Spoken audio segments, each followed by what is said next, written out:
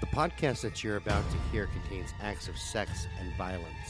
The hosts do not claim to be experts on the subjects that they present. Listener discretion is advised.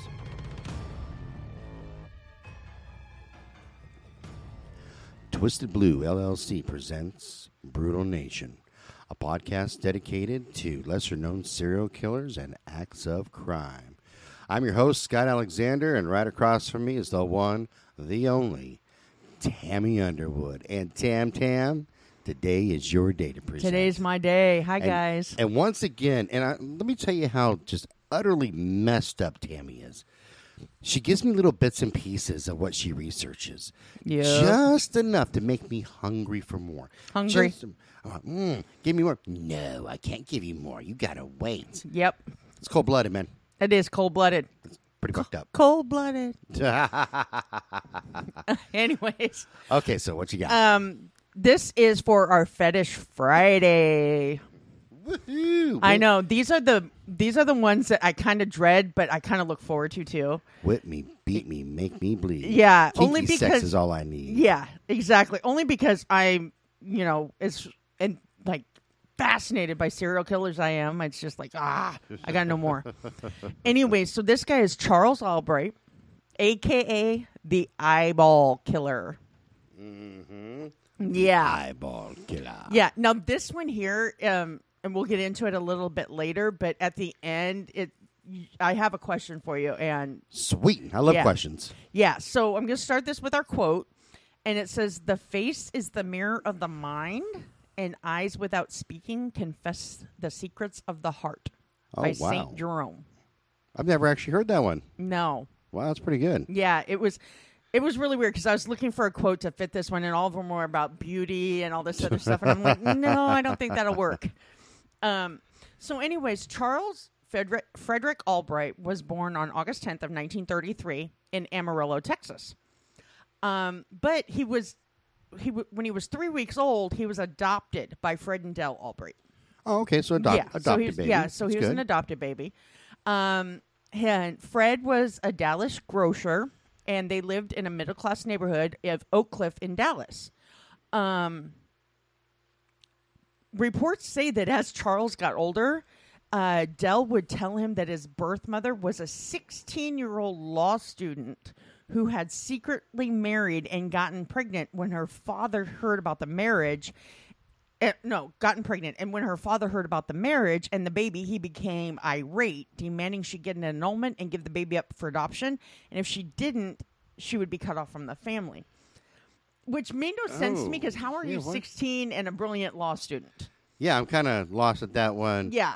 Myself. So I was just like, that made no sense. She's maybe she's a Doogie Hazard of law. Oh, maybe, possibly. Anything's possible, right? But you'll kind of get more later. But yeah, I just had to throw that in there. Apparently, Dell coddled young Charles, but sometimes her parenting went to extremes as well. As a small child, she would actually occasionally dress him in girls' clothing. Ooh. And there's pictures, so I'll have those on our webpage, and give him a doll to play with. She would change his clothes multiple times a day to keep him clean and from getting dirty. And her discipline style was even more bizarre. It said that to get him to avoid even a minimal amount of contact with dog feces, she would take him to the local hospital and show him polio patients that were locked in the iron lungs. Jiminy Christmas. And tell him that they were like that because they touched dog feces and contracted polio. And if he didn't want it, he better not touch it. Holy cow. Yeah. How about extreme? Yeah. And before he was 1 year old, he chewed on her measuring tape that she kept in her sewing basket. So she locked him in a dark room to punish him. So already, here's what's going through my head with the dressing him up as a girl at a young age and things like that. You're not really giving him a chance to discover. It's life. 30s. It's the 30s, so people weren't, if you were a guy, you were a guy. We didn't have transgender stuff. No. But maybe he would have grown up to have gay tendencies, or maybe you're not letting him really become who he's going to become. Yeah. You won't let him develop. He sounds to me just no more to them or no more to her than a dress-up doll. Yeah, yeah, That's what I was thinking, too. It also says that if he wouldn't nap, she would tie him to the bed. And when he wouldn't drink his milk, she'd spank him. But get this. She thought goat's milk was better for him, so she went and got a couple goats and had them in her backyard so that she could milk the goats every day and give them goat's milk. You know you got to pay extra for that in Thailand, right? They were in Dallas. Oh, my bad. Yeah. Maybe you have to pay extra for that in Dallas. I don't know. Right. So later in life, Albright often said how much he appreciated how she taught him his manners. She taught him to always speak respectfully about people or not to say anything at all. Good. Which is good. She taught him to always be considerate of women, especially in regards to sex. And then she would lecture him about his father's quote-unquote greedy sexual acts as he's young, telling him in detail how whenever his dad saw her in the bedroom in just her bra and panties, he would try to grab her, and she was going to make damn sure he never acted that way towards his female friends. As he got older and began dating, she insisted on accompanying them on dates as a chaperone. And prior to the date, she would actually call the girl's parents to assure them that her son wouldn't do anything perverse. No, Mom, this isn't awkward at all. Yeah. This is normal. Sure. Yeah, he would later say that she drove with her eyes on the rear mirror. Jesus Christ, man. Yeah. He said that he didn't feel she was overprotective. She is classic helicopter right here. Oh, yeah. Yeah, he said that he didn't feel she was overprotective. She just wanted him to succeed. She's hovering over him every fucking second of the day. Like she just wants me to be successful. Apparently she would make him practice his piano lessons for 30 minutes or more before school every day. And she taught him math, reading, and writing so early that he was able to advance 2 grades in elementary school. Sweet. Now, I'm going to defend her on the music part of it, because if he had a natural talent to be a great pianist, well, yeah, you need to practice. You and I talked about this before on a different podcast. Normally, I practice from 1 to up to 5-6 hours every single day. You do. With the exception, if I've got the flu really bad, then it's the man flu? No, the real flu. I'm one of the few guys, I don't get the man flu. When I get sick, I'm like, fuck it, just leave me alone. Let me curl up and die. But so if he had the proclivity to be a great piano player or a great composer, I know if it was one of my kids, I would want to nurture that. I'd be like, okay, come on, before school, practice scales. Do something to help you progress. Because, backing that up with positive reinforcement, of course, going, you have the potential to be a great musician. Right. And you're doing great, so let's just keep practicing. Right.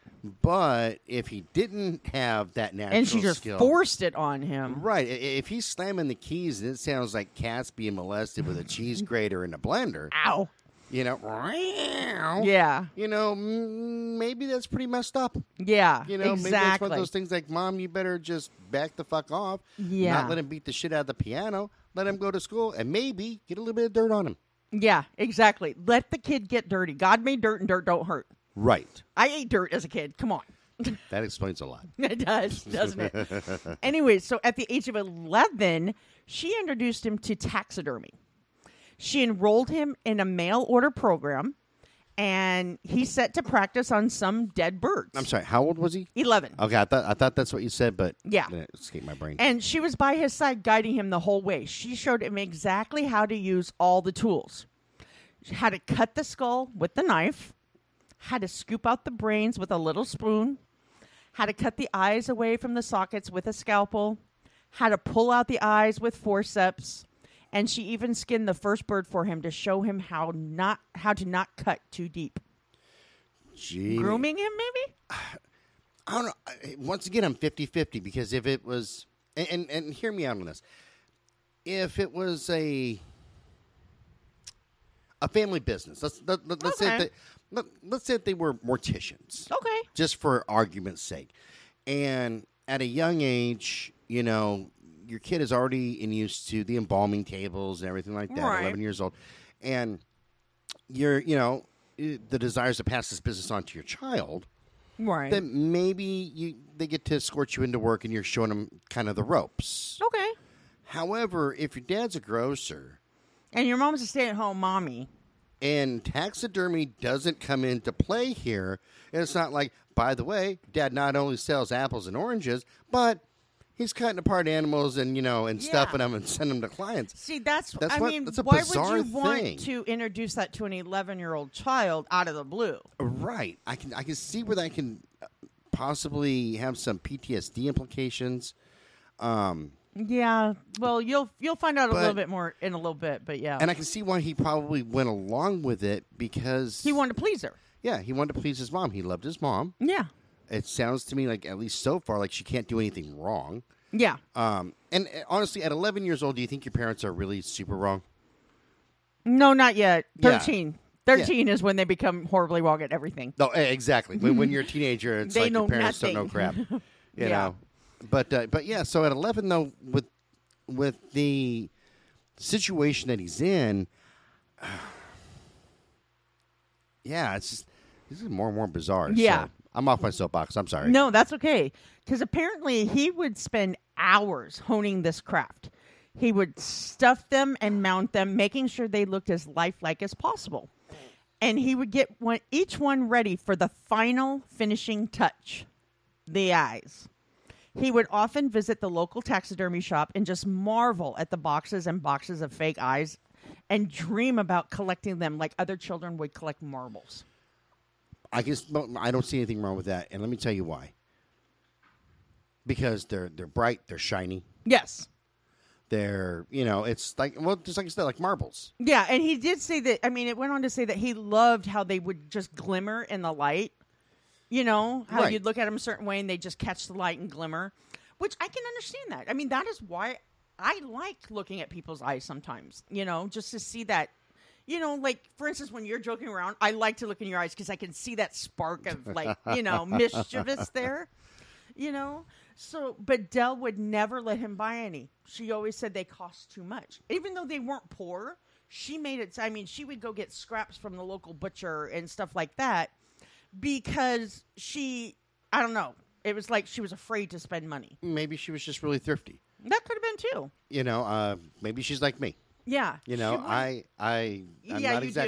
not exactly poor, but he shops at Walmart.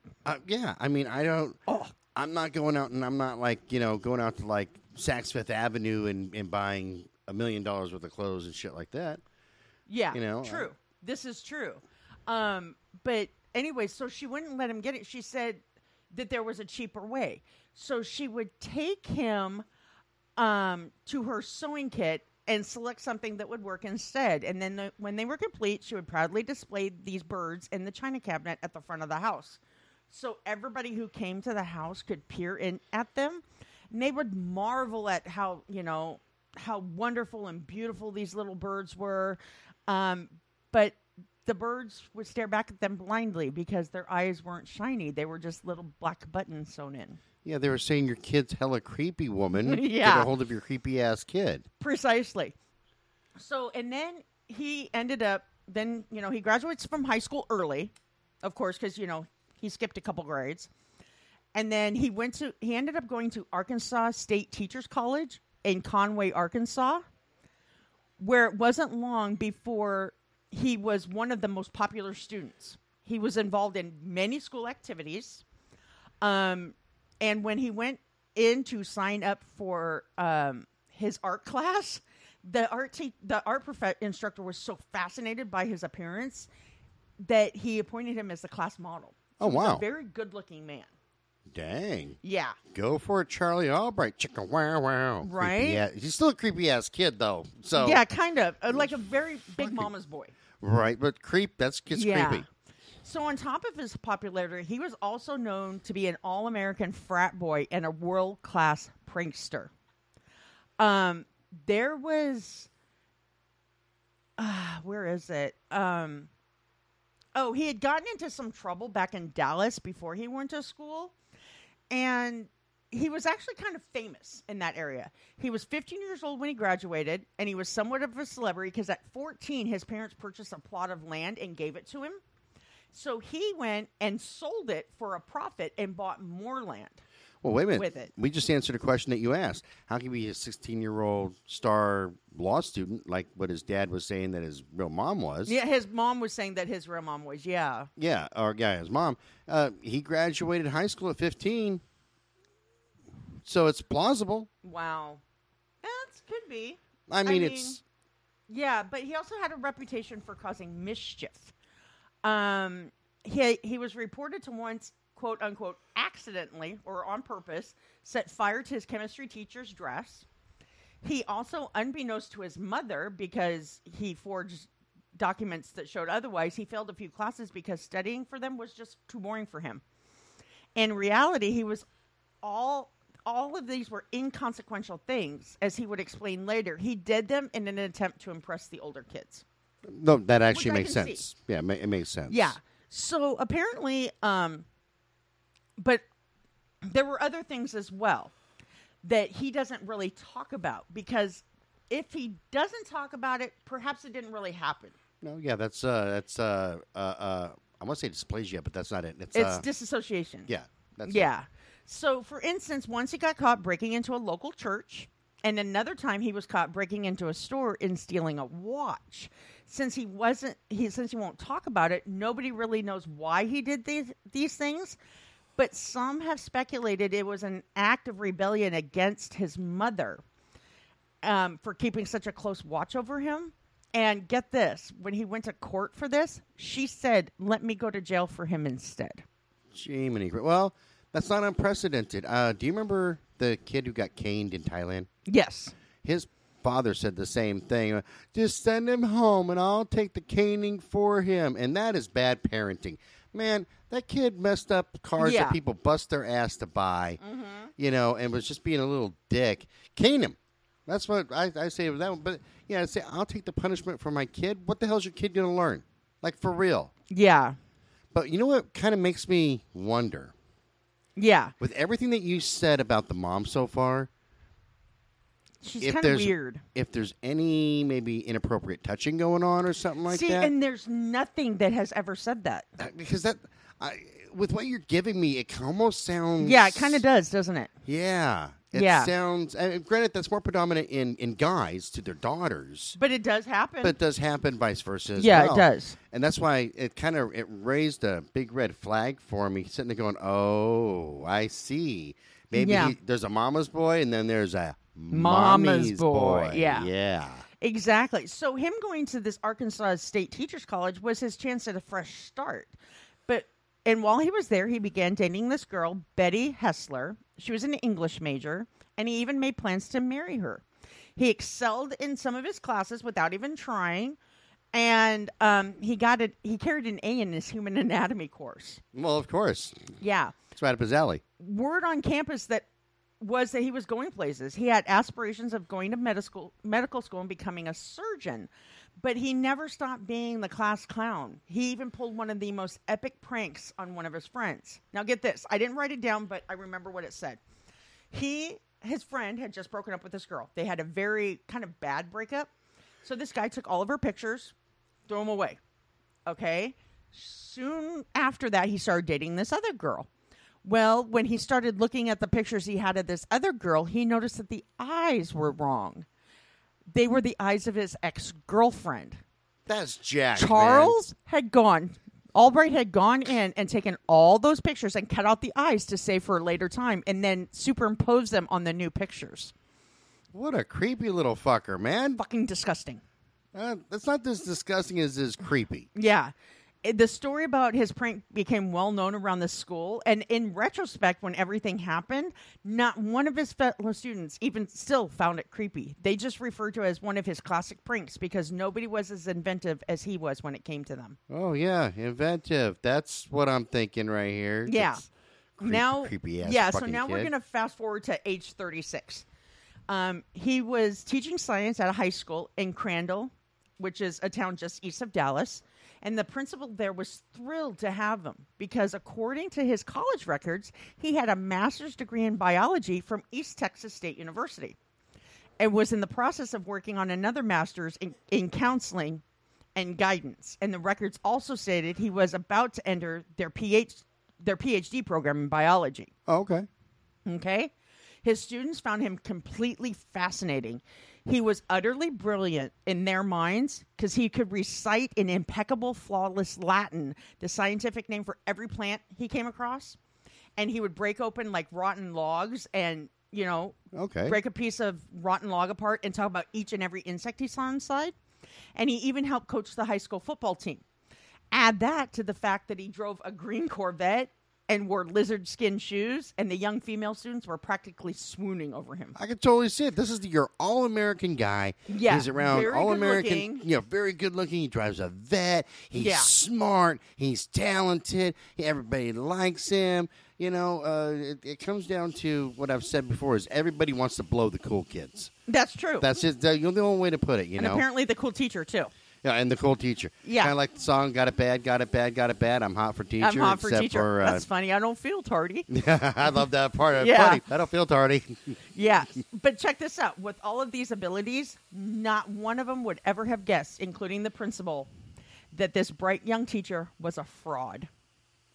Oh. You didn't catch it, did you? I caught the. I thought maybe he went back to school and you didn't talk about it or something like that. How were they supposed to know? He forged all those documents that touted his accomplishments. Every last bit of it was fake.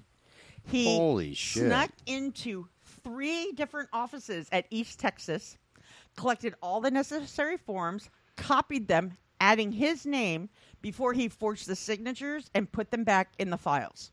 Wait, he even had the forethought to steal the registrar's typewriter so all the typeface would match. Holy shit. Yeah. Well, he's not stupid. He's not stupid. No. And he thinks things out. So I Yeah. kind of admire that. Yeah, and the real kicker is he almost got away with it. It just so If it happened. wasn't for those pesky kids and that Yeah. dog. No, there was I mean, one what? administrator at the university that realized his name, the name Charles Albright, was always showing up on the list of graduates, but he had never met him. That kind of makes sense. Yeah. So when he was confronted, all he did was grin before he admitted to everything. He said he had to bend the rules a tad in order to get a teaching job because he That's figured a tad, huh? Yeah, he figured that after he quit Arkansas State, he wouldn't get another chance to prove how smart he was. Wait, did I say quit Arkansas State? Yeah, I'm a little. Okay, no, he was kicked out for getting caught with suitcases full of stolen property. Jay, Which Christmas. included his coach's golf clubs. I mean, he just wanted to go play golf, man. Yeah. You can't fault him for that. Yeah, but since he had already married his his college sweetheart, and they had their first daughter, he didn't have time to start his college career from the beginning, so he just forged it. So he never went to college at all, or what? No, he didn't. He did go to Arkansas State Okay, Teachers that's- College, I but wanted he to never catch up. graduated. He got kicked out, so he's never got a degree. Oh. Yeah. Dun, dun, dun. Yeah. Scooby-Doo that shit, man. Yeah, but according to administrator at East Texas, since he seemed like a sincere, repentant young man, and the forgery was technically a victimless crime, Oh, get they the kept fuck yeah out. they Really? kept the scandal out of the press, and they didn't want to embarrass themselves. It would be embarrassing for them as well. He just simply pled guilty to the fraud and was only given 1 year of probation, and nobody in his neighborhood even knew what happened. They just saw him as a happy-go-lucky guy who could do anything but didn't care about or want to settle in a 9-to-5 job. Jiminy Christmas. Yeah. God dang, Well, man. and check this out. I mean, it goes on. I mean, what cracks me up here, not cracks me up, but floors me, is he had money from his parents, right? And his wife was a high school English teacher. So he was free to flit around from project to project and rarely held down a job for more than 3 months at a time. Sound familiar?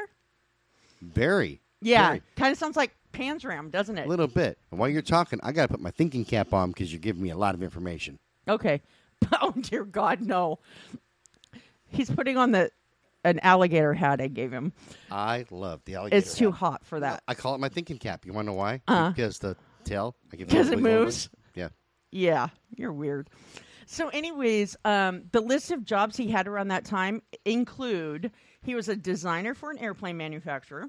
With no degree to do that. Okay. Yeah. You know, that doesn't make me feel very fucking safe right there. I know, right? I kind of want somebody to have a degree in aeronautics or engineering or something. Yeah, you would think. Yeah, he was an illustrator for a patent company. Okay. He was a well-regarded carpenter. Still would like if he had like maybe some like, hey, I worked for Bob's Carpentry for 20 years or 10 or 2 minutes. You know what I mean? Yeah. Apparently, he collected wine bottles with aspirations to start his own winery. He made a baseball bat with a lathe. He made baseball bats with a lathe he had purchased.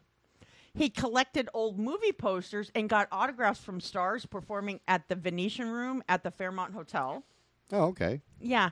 And on a whim, he even went to a Mexican border town and became a bullfighter. The posters actually read, Senor Albright from Dallas. Toro! Yeah. Ole. Yeah. Apparently, he went to go visit a friend one day who worked at a beauty salon. And after visiting her there, he swiftly went to beauty school where he received a beautician's license. And they went and, without any experience, convinced the salon to hire him as a stylist. Jeez, And he began This is to- like a ninja, Yeah. man. He That's like began Jedi going by shit going Mr. on. Charles and was known to spend a minimum of 60 minutes on each woman in order to make her hair perfect. Did he do a good job? Apparently, they didn't say anything else. So, okay, while he is a serial killer and a maniac and all that good stuff, he had many real talents. I mean, think about it. Yeah. He didn't have the degrees, but he could name every... Yeah, it was like he was a jack of all trades, but a king of none. Right, so he really Yeah. knew his shit. I'm not going to fault him for forging the degrees. Although, I worked hard for mine. I was going to say, you of all people, you worked I- hard for yours. I worked really hard to get all three of mine. I can't take you seriously right now. You like the hat? I do. I wouldn't have got it if I didn't like it, but I can't take you seriously. If I could have my assistant or the intern take a picture of me right now with the hat, that would be fantastic. But Yeah. he sounded like he knew his stuff, and that's the whole purpose And of he having was a degree. brilliant. Right. So, I don't know. I'm kind of torn because, like I said, I worked really hard on mine, and he didn't. But maybe he knows his shit better than I knew my shit before I went to college. Maybe. I don't know. Then it kind of skips ahead to kind of more of his adult life. In 1975, he vacates what he calls a loveless marriage to Betty, and afterward he quickly develops prominence as a regular ladies' man. The women he dated viewed him as a great, charming figure. They could count on him to shower them with gifts and over-the-top romantic gestures, and never making a sexual advance towards any of them until she made the first move, or so he claimed. I was going to make a Leon Phelps joke, but apparently he's not that kind of ladies' man. No, he wasn't that ladies' man. Was your daddy a meat burglar? Yeah, right? And in 85, he met and fell in love with a beautiful yet timid widow by the name of Dixie Austin on a trip to Arkansas. She would later say that sex with him was gentle and very satisfying. And he never asked her to do anything that could be considered perverse. And he never even talked dirty to her. And the idea of him having an affair was absolutely ludicrous. I want to know, and it's not just me being a smartass, what would they consider perverse back then? Because Yeah, kind of me too. But this is in the 80s, so well, still, because perverse now has it's broad. Yeah, it's pretty broad. Like if somebody came at me and said, I want to put a weed whacker up your butthole, that's perverse. Not Yeah. going to happen. Yeah. But if somebody said, hey, maybe I want to spank your bottom, I'd be like, look, that's not perverse. That's pretty fucking normal. Yeah. Okay. And dirty talk. That's normal too. And dirty talk. That's what I don't understand. So what most people didn't know that was by 1985, he was actually leading somewhat of a double life. Well, there you go. He's Yeah, fucking he hid creepy. this second life quite skillfully from all who knew him. He had become quite versed as a regular in the Dallas area prostitution districts. To some of the prostitutes, he was just a regular trick, yet to others, he was a real sugar daddy. Susan Peterson, one of his regular prostitutes, listed him as her co-signer on bond applications when she had to bail out of jail, and she once listed him as her best friend in an event she jumped bail. Jesus Christ. Yeah. He was friends with Mary Pratt even before she became a prostitute, he had a brief fling with one of her female friends, bringing them both to his place for parties. And when she started turning tricks, he became one of her regular customers. She thought of him as a good trick who was always willing to pay a bit more than the others. Damn. Yeah. And, I mean, it goes on. He had a standing Friday afternoon appointment because he would visit all of his prostitutes in the daytime when his wife or his common law wife was at work. Okay, well, and makes everything. sense. Yeah. So he would have an appointment with this married woman who would walk the streets after her husband and went to work and her kids were in school. But by late 1987, she had to end things when he became more and more aggressive. And the last time was when he asked her to beat him as she would spank him like a bad child. You got to pay extra for that, too. Just saying. Well, Thailand. it makes you wonder, because it goes back to your theory that maybe his mama touched him. No, exactly. Because she would spank him like a bad child. With everything going on and the way the mom was, while it may not have said that in any research, I think maybe Oedipus complex, at bare minimum, a slight Oedipus complex. At bare minimum. Uh-huh. Yeah. But apparently his life started to spin out of control when his parents died. Oh, his mom wasn't around to keep an eye on him anymore. So the repressed part of him was finally free. Because his mom died of cancer in 1981, but they weren't as close in her final years. She was disappointed in the way his life turned out, and he found her to be irritating. Okay. Yeah. So there was an incident in the late summer and early autumn months of 1990, right before the killings began. He was always known as such a very, laid-back kind of a guy, didn't like confrontation, and he played on a baseball team and everything, actually 3 of them. But he also took a job as a newspaper deliverer for the Dallas Times-Herald in the middle of the night. His common-law wife, Dixie, wasn't thrilled about this because she felt she wouldn't be able to sleep good at night if he wasn't there. But he assured her, I'm going to hit you. He's playing with this hat, trying to distract me. Our intern took a couple of pictures that we're going to post. Okay, good. My thinking hat. Yeah, so he explained to her that it was so he could have a little extra spending money. And he already... because he'd already blown through his $96,000 inheritance in a matter of 4 years. $96,000 in 4 years. I can't imagine. Yeah, that's a chunk of change for 4 years. So he would be gone, and he told her he'd be gone and back between 3 and 6:15 a.m., give or take, and in bed before she even realized he had left. And so she reluctantly agreed to this because he needed the extra money to pay for his softball trips. Because at 57, he was still rather physically fit, and he was considered one of the best players in the local senior slow pitch softball league. He played on a day team, a night team, and he was chosen as an outfielder to go to Arizona on the local all-star team in the Senior World Series. So he had to pay for all this. Okay. Yeah, that makes sense. Yeah. So apparently there was an incident that happened that was completely out of character for him. He never, ever seemed to get upset. And at least not to anybody who knew him really saw him get upset. If there was ever a disagreement between him and an opposing player, which happens from time to time, I mean, sports is sports, he would always concede the point, almost as if he were afraid to get into the argument with people. Well, maybe it's... He didn't want to argue with stupid. It happens to me. That could be too. That could have been it right there. If he viewed him, because he views himself... devil's advocate. I am only because of this right here. I'm thinking about how he views himself. He views himself as really intelligent, right? Very. So if somebody else is arguing with him, if he thinks he's like way up here, yeah, and they're down here, yeah, so below him, he might just go, you know what, you're right, and walk away. But no, thinking to himself, hey, I'm right. Yeah, that's all there is to it. Right. Well, apparently the incident in question happened after a game when some players from his day team got hair in my mouth. Were just, I had hair in my mouth. I didn't know alligators had hair. They were just hanging.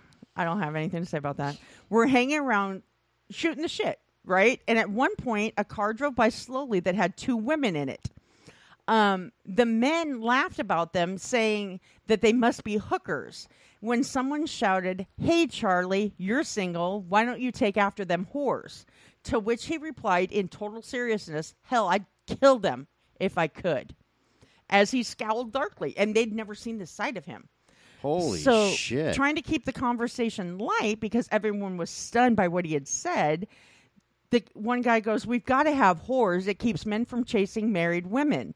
And he told him that the whole subject was just a touchy one with him since his mother was a prostitute. Now, it's the first anyone had seen any sort of angry reaction from him. And he didn't mean his adopted mom, Dell. He was referring to his biological mother.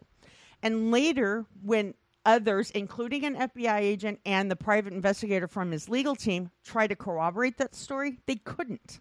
His biological father couldn't be located. And apparently his biological mom had been a nurse. And records show that she had lived in Wichita Falls until she passed away. And she may not have been the bright law student that his adopted mom claimed she was, but it's not like she was a hooker either. Well, and here's the thing. I don't know why he has something against hookers, because wasn't he visiting hookers? That you just said Oh, he yeah, went to I'll hookers. get into that in a minute. So why would you go, hey, I'm kind of in love with this hooker, whatever the hell her name was, and all of a sudden, no, I'd kill him? What the fuck? Yeah. Well, and see, what got a bunch of people about that whole situation is in court, when it was brought up again, his relatives claims that when he was finally able to locate his birth mother, he was elated to find her. He even went to Wichita Falls to visit her on several occasions, taking her gifts and introducing her to his dad, Fred, and his daughter. And he would he have gone through that effort if she were a prostitute that he claimed that he just wanted to kill him? Right. Oh, no, exactly, you know? Right. So no matter what the actual fact is, in his reality, a connection between a prostitute and motherhood had been established, apparently. I can't even see how, but everybody's mind works different, you know? So Yeah, but no, they equated it to a perverse version of the Madonna whore complex. Which can be explained. I mean, and I found a website that explained it really well. maybe, but it sounds like that's a far fucking stretch. But a perverse version of it, though? I mean, in his mind. We don't know how his mind works. Yeah, that's... That he views, because he had the Even perverting dichotomy it, there of Dell, his adoptive mom, being almost perfect. Right. And then in his mind, somehow his birth mother wasn't, and he equated that to being a whore. Imperfect. You can twist anything to fit a mold, but I think that is a Far stretch, pretty far. Even if you say, okay, well, it's a perverted version, we can say that, you know, that an egg is a perverted version of a dinosaur. Exactly. And that's what it sounds like to me. Yeah, like that's seriously, true. like we're gonna really stretch for a diagnosis. You know, yeah, it's a reach. Yeah. Well, the first murder, now we're going to skip to the murders. The first murder Sweet. took place in 1990, December of 1990. Victim number 1, they described her as a large woman, but then said she was only about 156 pounds. So to me, that's wow, average. Yeah, giant women that weigh 156 pounds. But apparently she was Jesus Christ. nearly naked, wearing just a T-shirt and bra, but exposing her breasts. So her T-shirt and bra were pushed up over her breasts. And her body was discovered in an underdeveloped lower-class neighborhood of South Dallas. And when they found her, her eyes were closed. Her face and bosom were severely bruised, which made it obvious she had been beaten, and she had been shot in the head with a .44 caliber. Okay, the guy who found her was so shocked by her appearance that he ran home and grabbed a bedsheet and covered her up with it. Well, it's decent of him. Yeah, which you're not supposed to do, but I could see why he would. Right. Well, I was going to say, maybe, because we don't know how it affected him in situ. Right. You know, seeing the body in situ. So it could have been, I want to be respectful of this body. Right, exactly. You know, not thinking I'm disturbing a crime scene. Right. And destroying evidence. Right. Well, check this out. When the police arrived, one of them recognized her as being Mary Pratt, a 33-year-old well-known hooker who... Wait a minute. Yeah. Yeah, he was seeing her, wasn't he? Yeah. Okay, I made the connection correctly. Wow. Yeah. Okay. She That's why I got operated the out of the thinking cap Star on. Motel. And it wasn't strange that a whore of Oak Cliff, as the locals referred to them, local cops referred to them, would be beaten. They received regular calls about, them getting assaulted. What was strange was that one of them was dead. Okay. Let's see. I lost my place. Okay. The detective who caught this murder investigation was John Westphalen, and he was at the Dallas Police Department. And apparently he was a no-nonsense detective who some of the DAs complained about due to his rough interrogation procedures. But he would also be the one to, get the job done. Oh, excuse me. I had a yawn. I apologize. Anyways, so when he saw the file, he knew that solving this case would be more about luck and not so much about old-fashioned detective work, because her killing was what detective refers to as a dumped body case, and they're the hardest to solve because it's very clear she wasn't murdered where she was dumped. Okay, they had no witnesses at all for either the murder or the dump, and there was no murder weapon. Most of all, there was only a minimal amount of forensic evidence and absolutely no fingerprints. Not to mention there was no clear motive. When he considered the type of people who frequented the Star Motel, any one of them could be the killer. Any John could have been the killer. Yeah, well, you got to think about it. I mean, there's the way that TV shows like CSI present things and NCIS, but then there's the real world. Yeah. So you have a hooker. She's seeing multiple clients. Yeah. It could be a number of clients that she sees regularly, or somebody she's only seen once or twice, or a perfect fucking stranger that just all of a sudden said, I hate hookers. This is a hooker. I'm going to kill it. Exactly. So that limits your suspect, profile down to, every male on the planet. Every male in the Dallas area. Right. Yeah. So him and his partner went to the medical examiner's office to oversee the autopsy, which was routine. It's procedure. They pretty much just figured the cause of death was the bullet to the brain, obviously. And when they arrived, the examiner began her investigation. She took notice of the track marks that were on Mary's arms because she was a known addict. Yeah. The tattoo on her chest of the Playboy bunny and the bullet hole in her head. She then opened up first one eye and then the other. And she asked the officers to step forward and take a look because both eyeballs, tissue and all, were missing. They'd been removed so meticulously, neither of her eyelids were damaged. And the killer wasn't likely to be someone in the medical profession because this wasn't a procedure one would learn in medical school.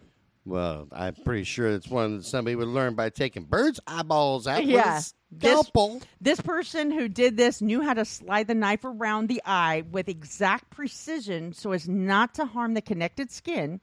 Then they had to slice 6 major muscles that hold your eye in place in the socket. And finally, they had to sever the strong optical nerve. All this making it impossible to tell they were missing with the eyes closed. Oh, my God. Yeah, isn't that creepy? I'm kind of torn between creepy and amazed because that's some precision. But he practiced on birds. Yeah. And birds have way smaller eyes than people's. Yeah. They came to the conclusion, though, that whoever did this practiced extensively on something or someone else before. Yeah. So, but this is what got me too is immediately the detective contacted the unit of the FBI's Violent Crimes Apprehension Program, which keeps a computerized file on the most unconventional. I can't read my own writing sometimes. Unconventional, thank you. Vile mutilations that are on record, such as dismembered bodies, missing organs, punctured eyes caused by frenzied attacks.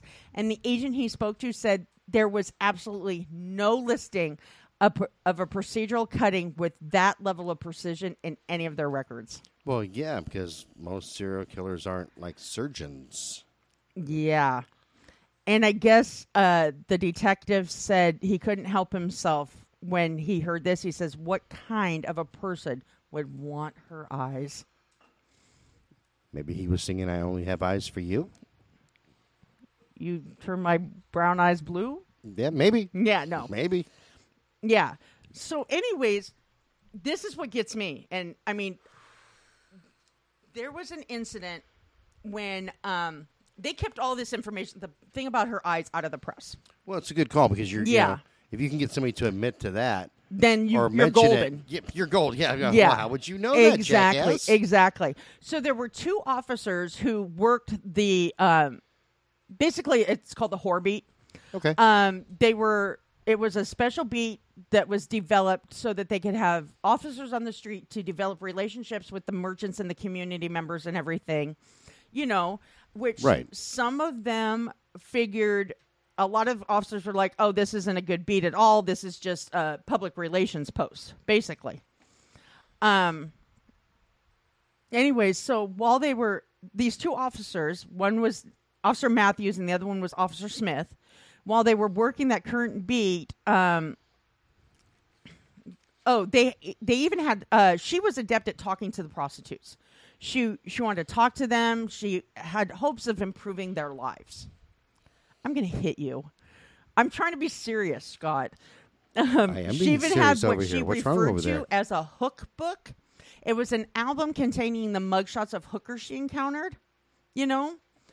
And Yeah, everybody's got to have a collection, man. yeah, right? No. So that morning when her and her partner pulled the cruiser next to a hooker by the name of Veronica Rodriguez, this 26-year-old unabashed prostitute known to try to flag down Johns even when the police were out in force, she stopped Girls the got to make car. money, man. Yeah. When they stopped the car, she was like, they were looking at her and they go, what happened to your head? Because they noticed that she had a gash in her forehead and like a slice on her neck. And she says, don't arrest me. I almost got killed.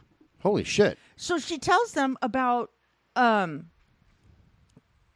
a couple of days before, or the night before, she was with this John, and he tried to take her out to South Dallas and rape her and everything and tried to kill her, and she got away. And she ran to this house that she just happened to know the guy there when he opened the door. But the most bizarre part is he knew the guy that was trying to kill her. And so, you know, there was that whole thing. But they didn't believe her because she was known to tell tales, and they thought that she was just trying to make up a story. Jiminy Christmas. I'm going to hurt you. They're going to be featuring me next week. Let's see. Oh, and then 2 days later, they drove past the Star Motel again and noticed this girl in the cab of a semi with a balding middle-aged white man.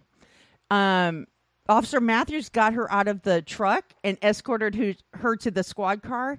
And Officer Smith went to talk to the driver. She ran his license and noted his name was Axton Schindler and his address. That sounds like a German name. Are we going down a Nazi trail here? No, we're not. There's I talked to my friend Klaus, and I thought that she No. was a Jew, like type of thing. Yeah, no. But apparently, as Officer Smith is talking to this guy, Veronica turns around and shouts, "Don't arrest him. That's the man that saved me from the killer. That's him." Oh, shit, okay. But he says he didn't know what the hell she's talking about, that he just has known her for a while and gave her a ride back to the hotel.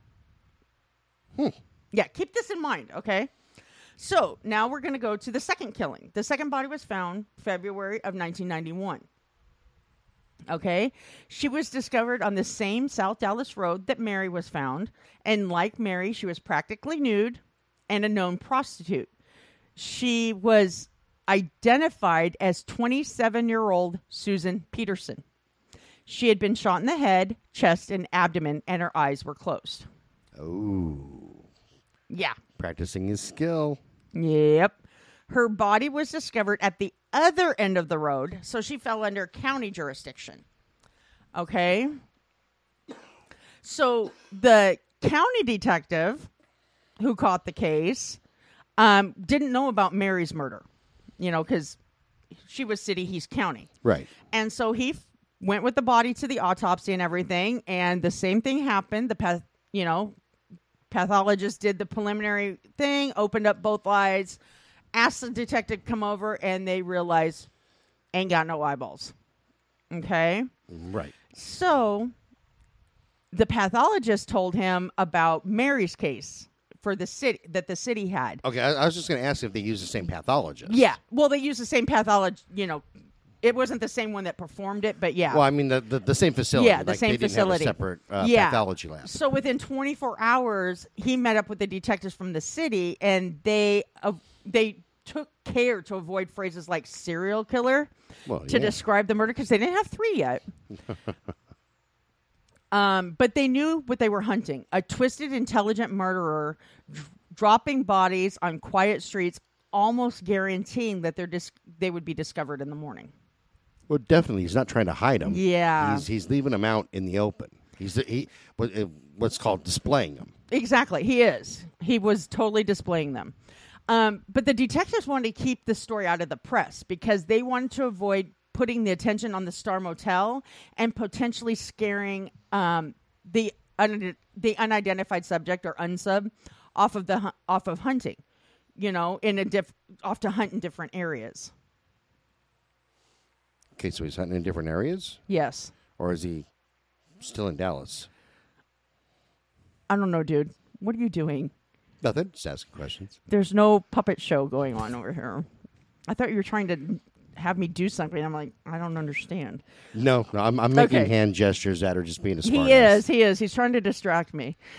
So the supervisors, though, felt the department had an obligation to warn the community of the potential danger, even if the community consisted of what some people would call low-price hookers.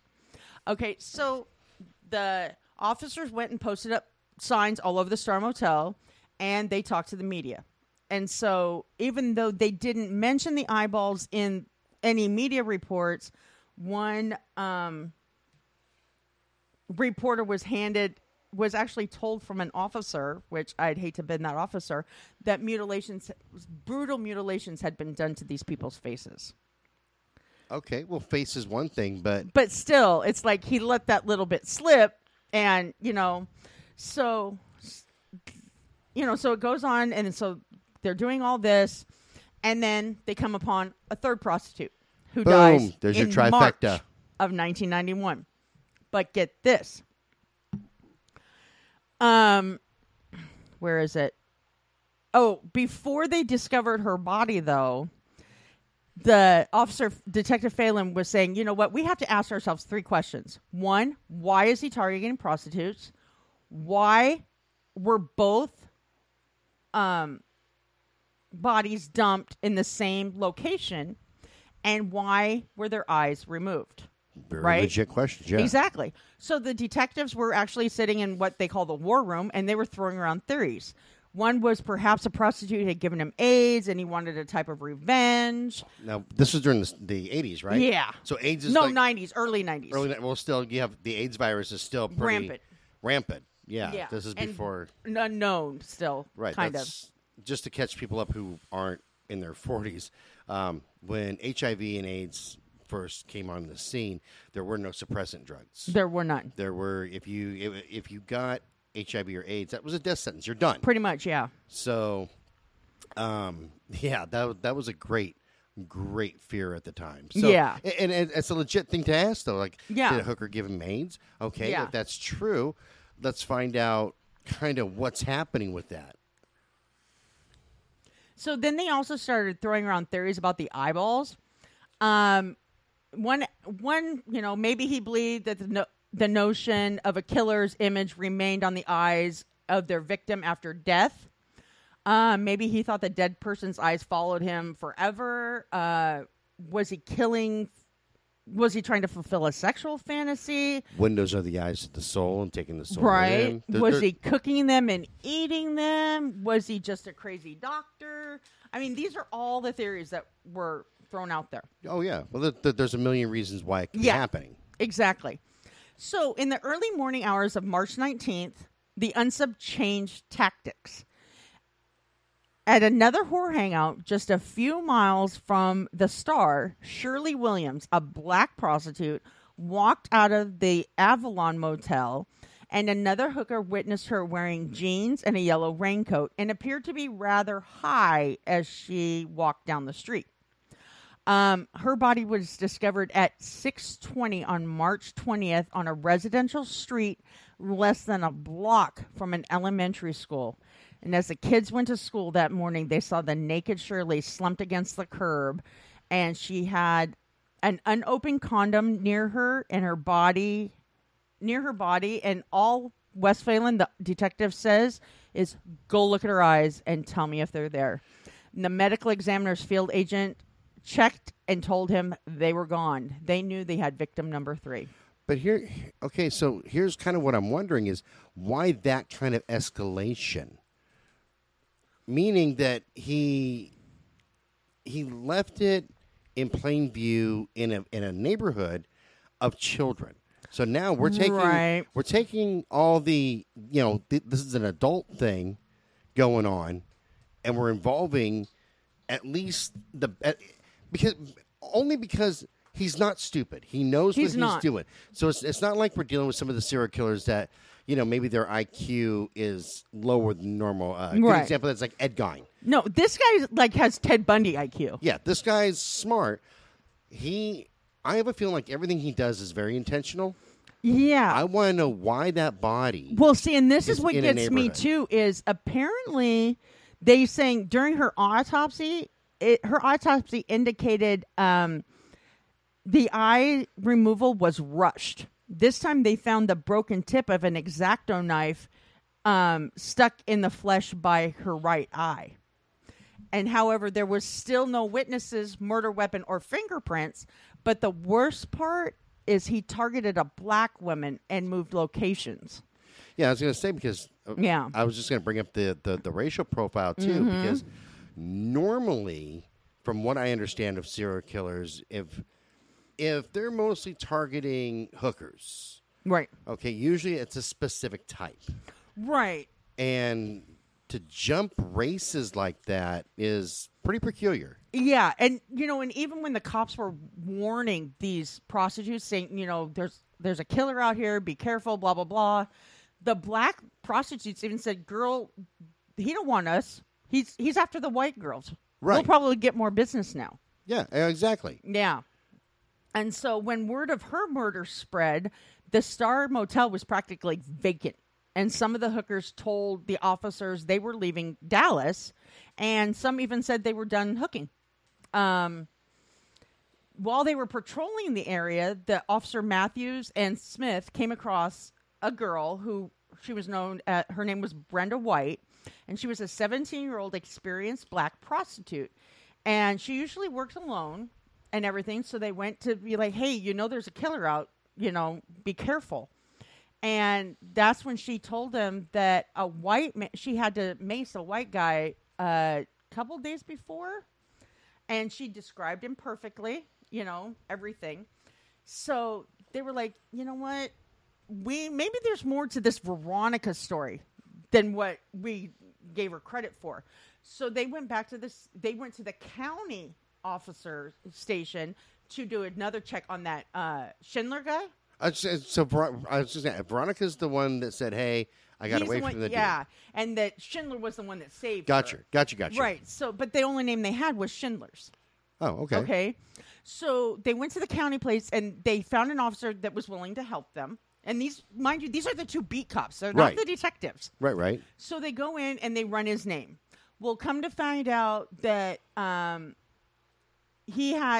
ran his name and his address came up in Oak Cliff, which is that suburb of Dallas, not in South Dallas. And they're like, wait, she said he was at a house in South Dallas. Right. Well, then they did some further checking. He put in some more codes and come up that the owner of the house for his address was Fred Albright. Okay. Come to find out, long story short, basically, is this Schindler rented the house in South Dallas from Charles Albright, and he kept all the properties in his dad's name. Gotcha. Okay. So there's that. And then as they're running it, they thought, okay, so they did another check and they realized, okay, Fred Albright's dead. And they thought it was a dead end. Then all of a sudden the detective goes, I wonder if this has anything to do with Charles Albright. And they're looking at him like, what do you mean? And apparently, right after Mary was murdered, he got a call. He was working early one morning and got a call from somebody that said that she was friends with Mary and asked them to look into Charles Albright because she knew he had an X-Acto blade collection in his house, and he was really weird. She was the chick that he had dated for a while. Oh, damn. Yeah, precisely. So they ended up, they took all this information back to the detective, right? Right. And so the detective, like, you know, at first they were like, how are we going to word this? We're just two beat cops and we're going to go to a detective and tell him this, you know? That's like stepping on toes. And so they sat him down. They were telling him, he goes, you know what? You might be onto something. So he got a photo lineup and said, go talk to Brenda. You know, see what she says. And as soon as they pulled up and saw her, they said, hey, take a look at these. Time out. Is Brenda the black young 17-year-old? Yeah, the young 17-year-old. Okay. Yeah. The one that said she had to mace somebody. Gotcha. Okay, I was trying to catch up in my mind. Yeah, There's so many names. Exactly. So they took the photo lineup to her, and she didn't even hesitate. As soon as they handed her the photo, she goes, it's him right there. Oh. And pointed to Charles. Damn. So then they took the picture to Veronica. And she was looking at them, and when her eyes scanned over Charles's photo, she like was visibly shaken. They said she started to tremble, and then she's like, "No, I don't know any of these." Holy shit. Okay.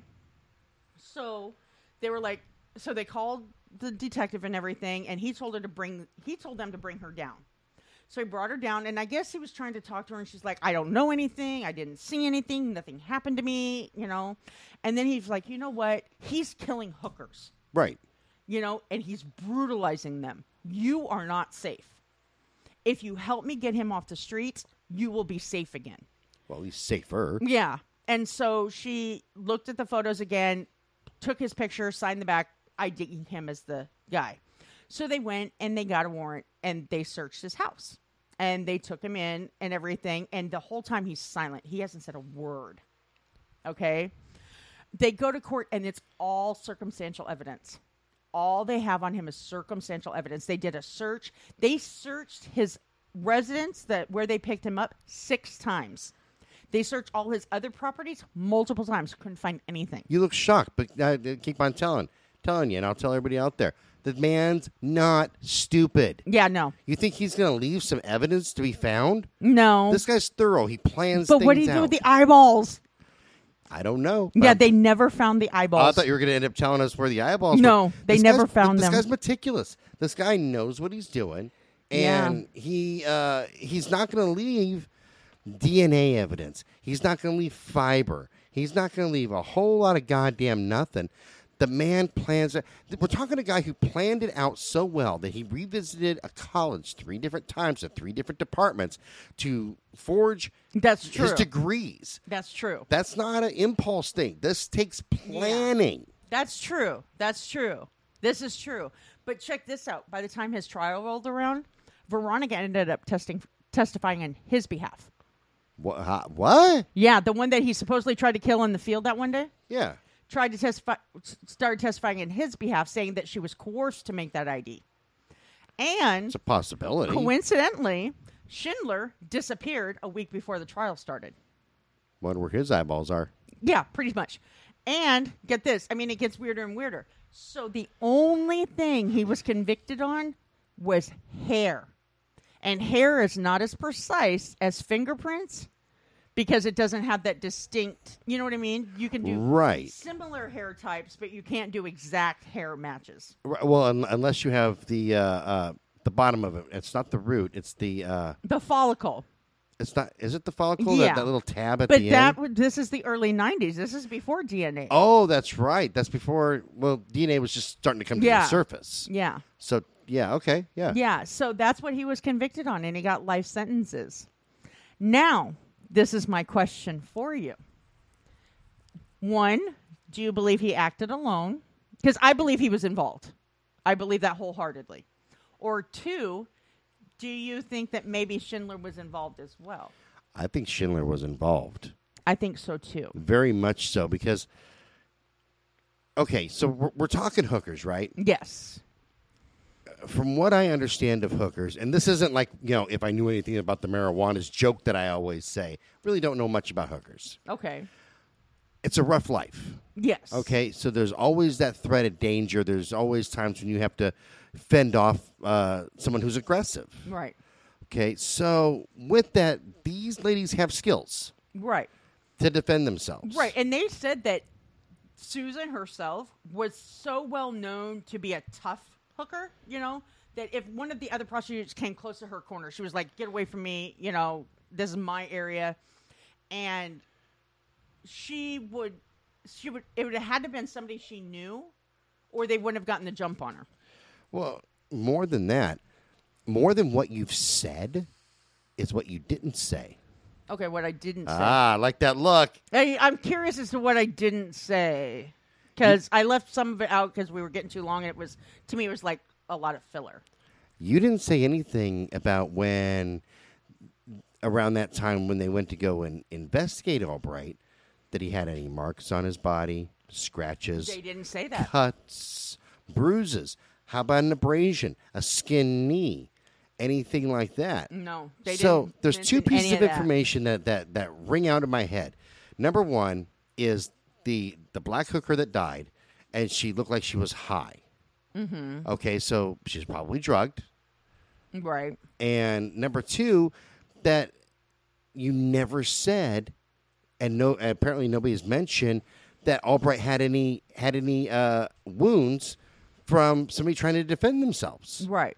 So that's where, because even I if think the he had to first have two somebody. knew him and everything, and he did something before they could react to him, the third one didn't know him.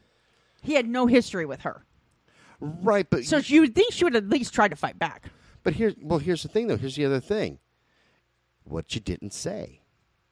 Yeah, that's true. The first two that knew him, they didn't say anything about ligature marks. That's true, too. Were they tied up? Were they restrained? Yeah, they didn't say any of because that either. You and I know each other really good, but if you say, hey, Scott, I want to take you up the road here, and then things start going awry, I'm Yeah. going to defend myself. That's true, too. So I don't know if they could have Yeah. looked Because, for chemicals in her bloodstream, right.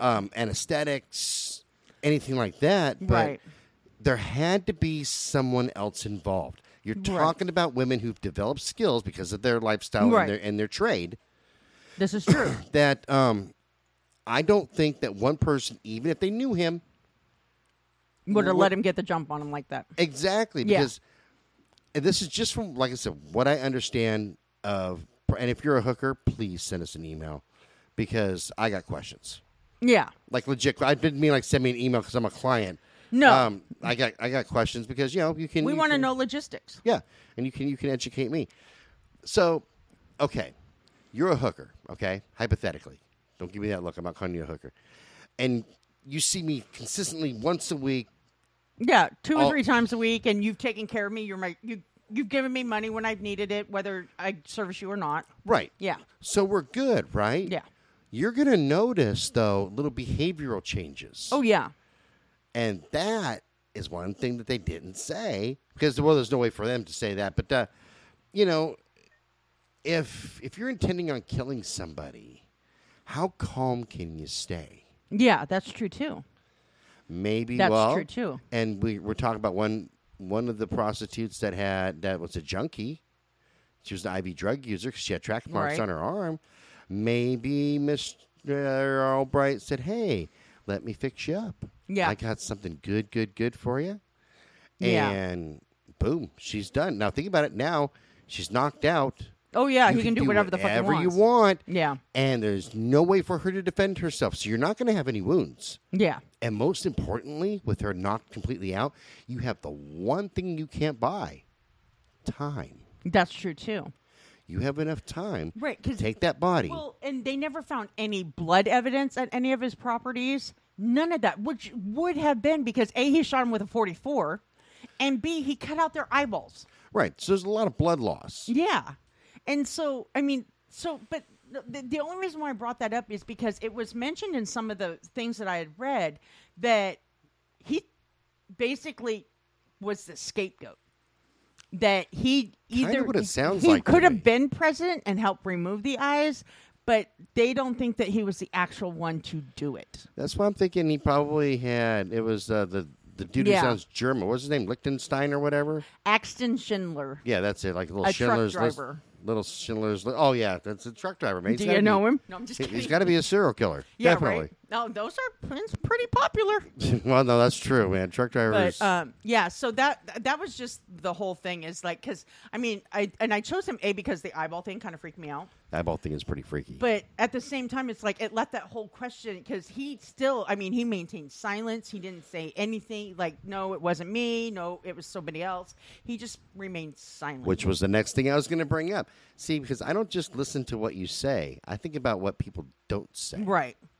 And that gives you a broader picture. Yeah. With him not screaming, hey, what the hell, guys? Yeah. You know, it's not me, blah, blah, blah. It tells me a couple different things. At least in my own head, I could be wrong. That maybe he's even afraid Of Schindler. Of the person that, yeah. That they were actually a couple, and he Yeah. was submissive. He was the submissive, and he was only there to, A, he knew the prostitutes. Right. And B, okay, since you helped me get this, I got my kill. You can have the eyes. Could be. It could be something that Yeah. bizarre. It could be that he wanted to act that out himself, but, he really couldn't do it. But he didn't start killing earlier. Yeah. That's another thing. I mean, yeah, there's a taxidermy thing which is questionable, but that doesn't necessarily mean Yeah. it doesn't sound like he was torturing the animals or No, anything. none of that. And all of the girls he dated said that he was the epitome of gentleman. So, And even the prostitutes that he frequented, some Right, of them that's what I'm said that he thinking. didn't even want to have sex with them. He would just take them out for lunch or something. oh, shit. Mm-hmm.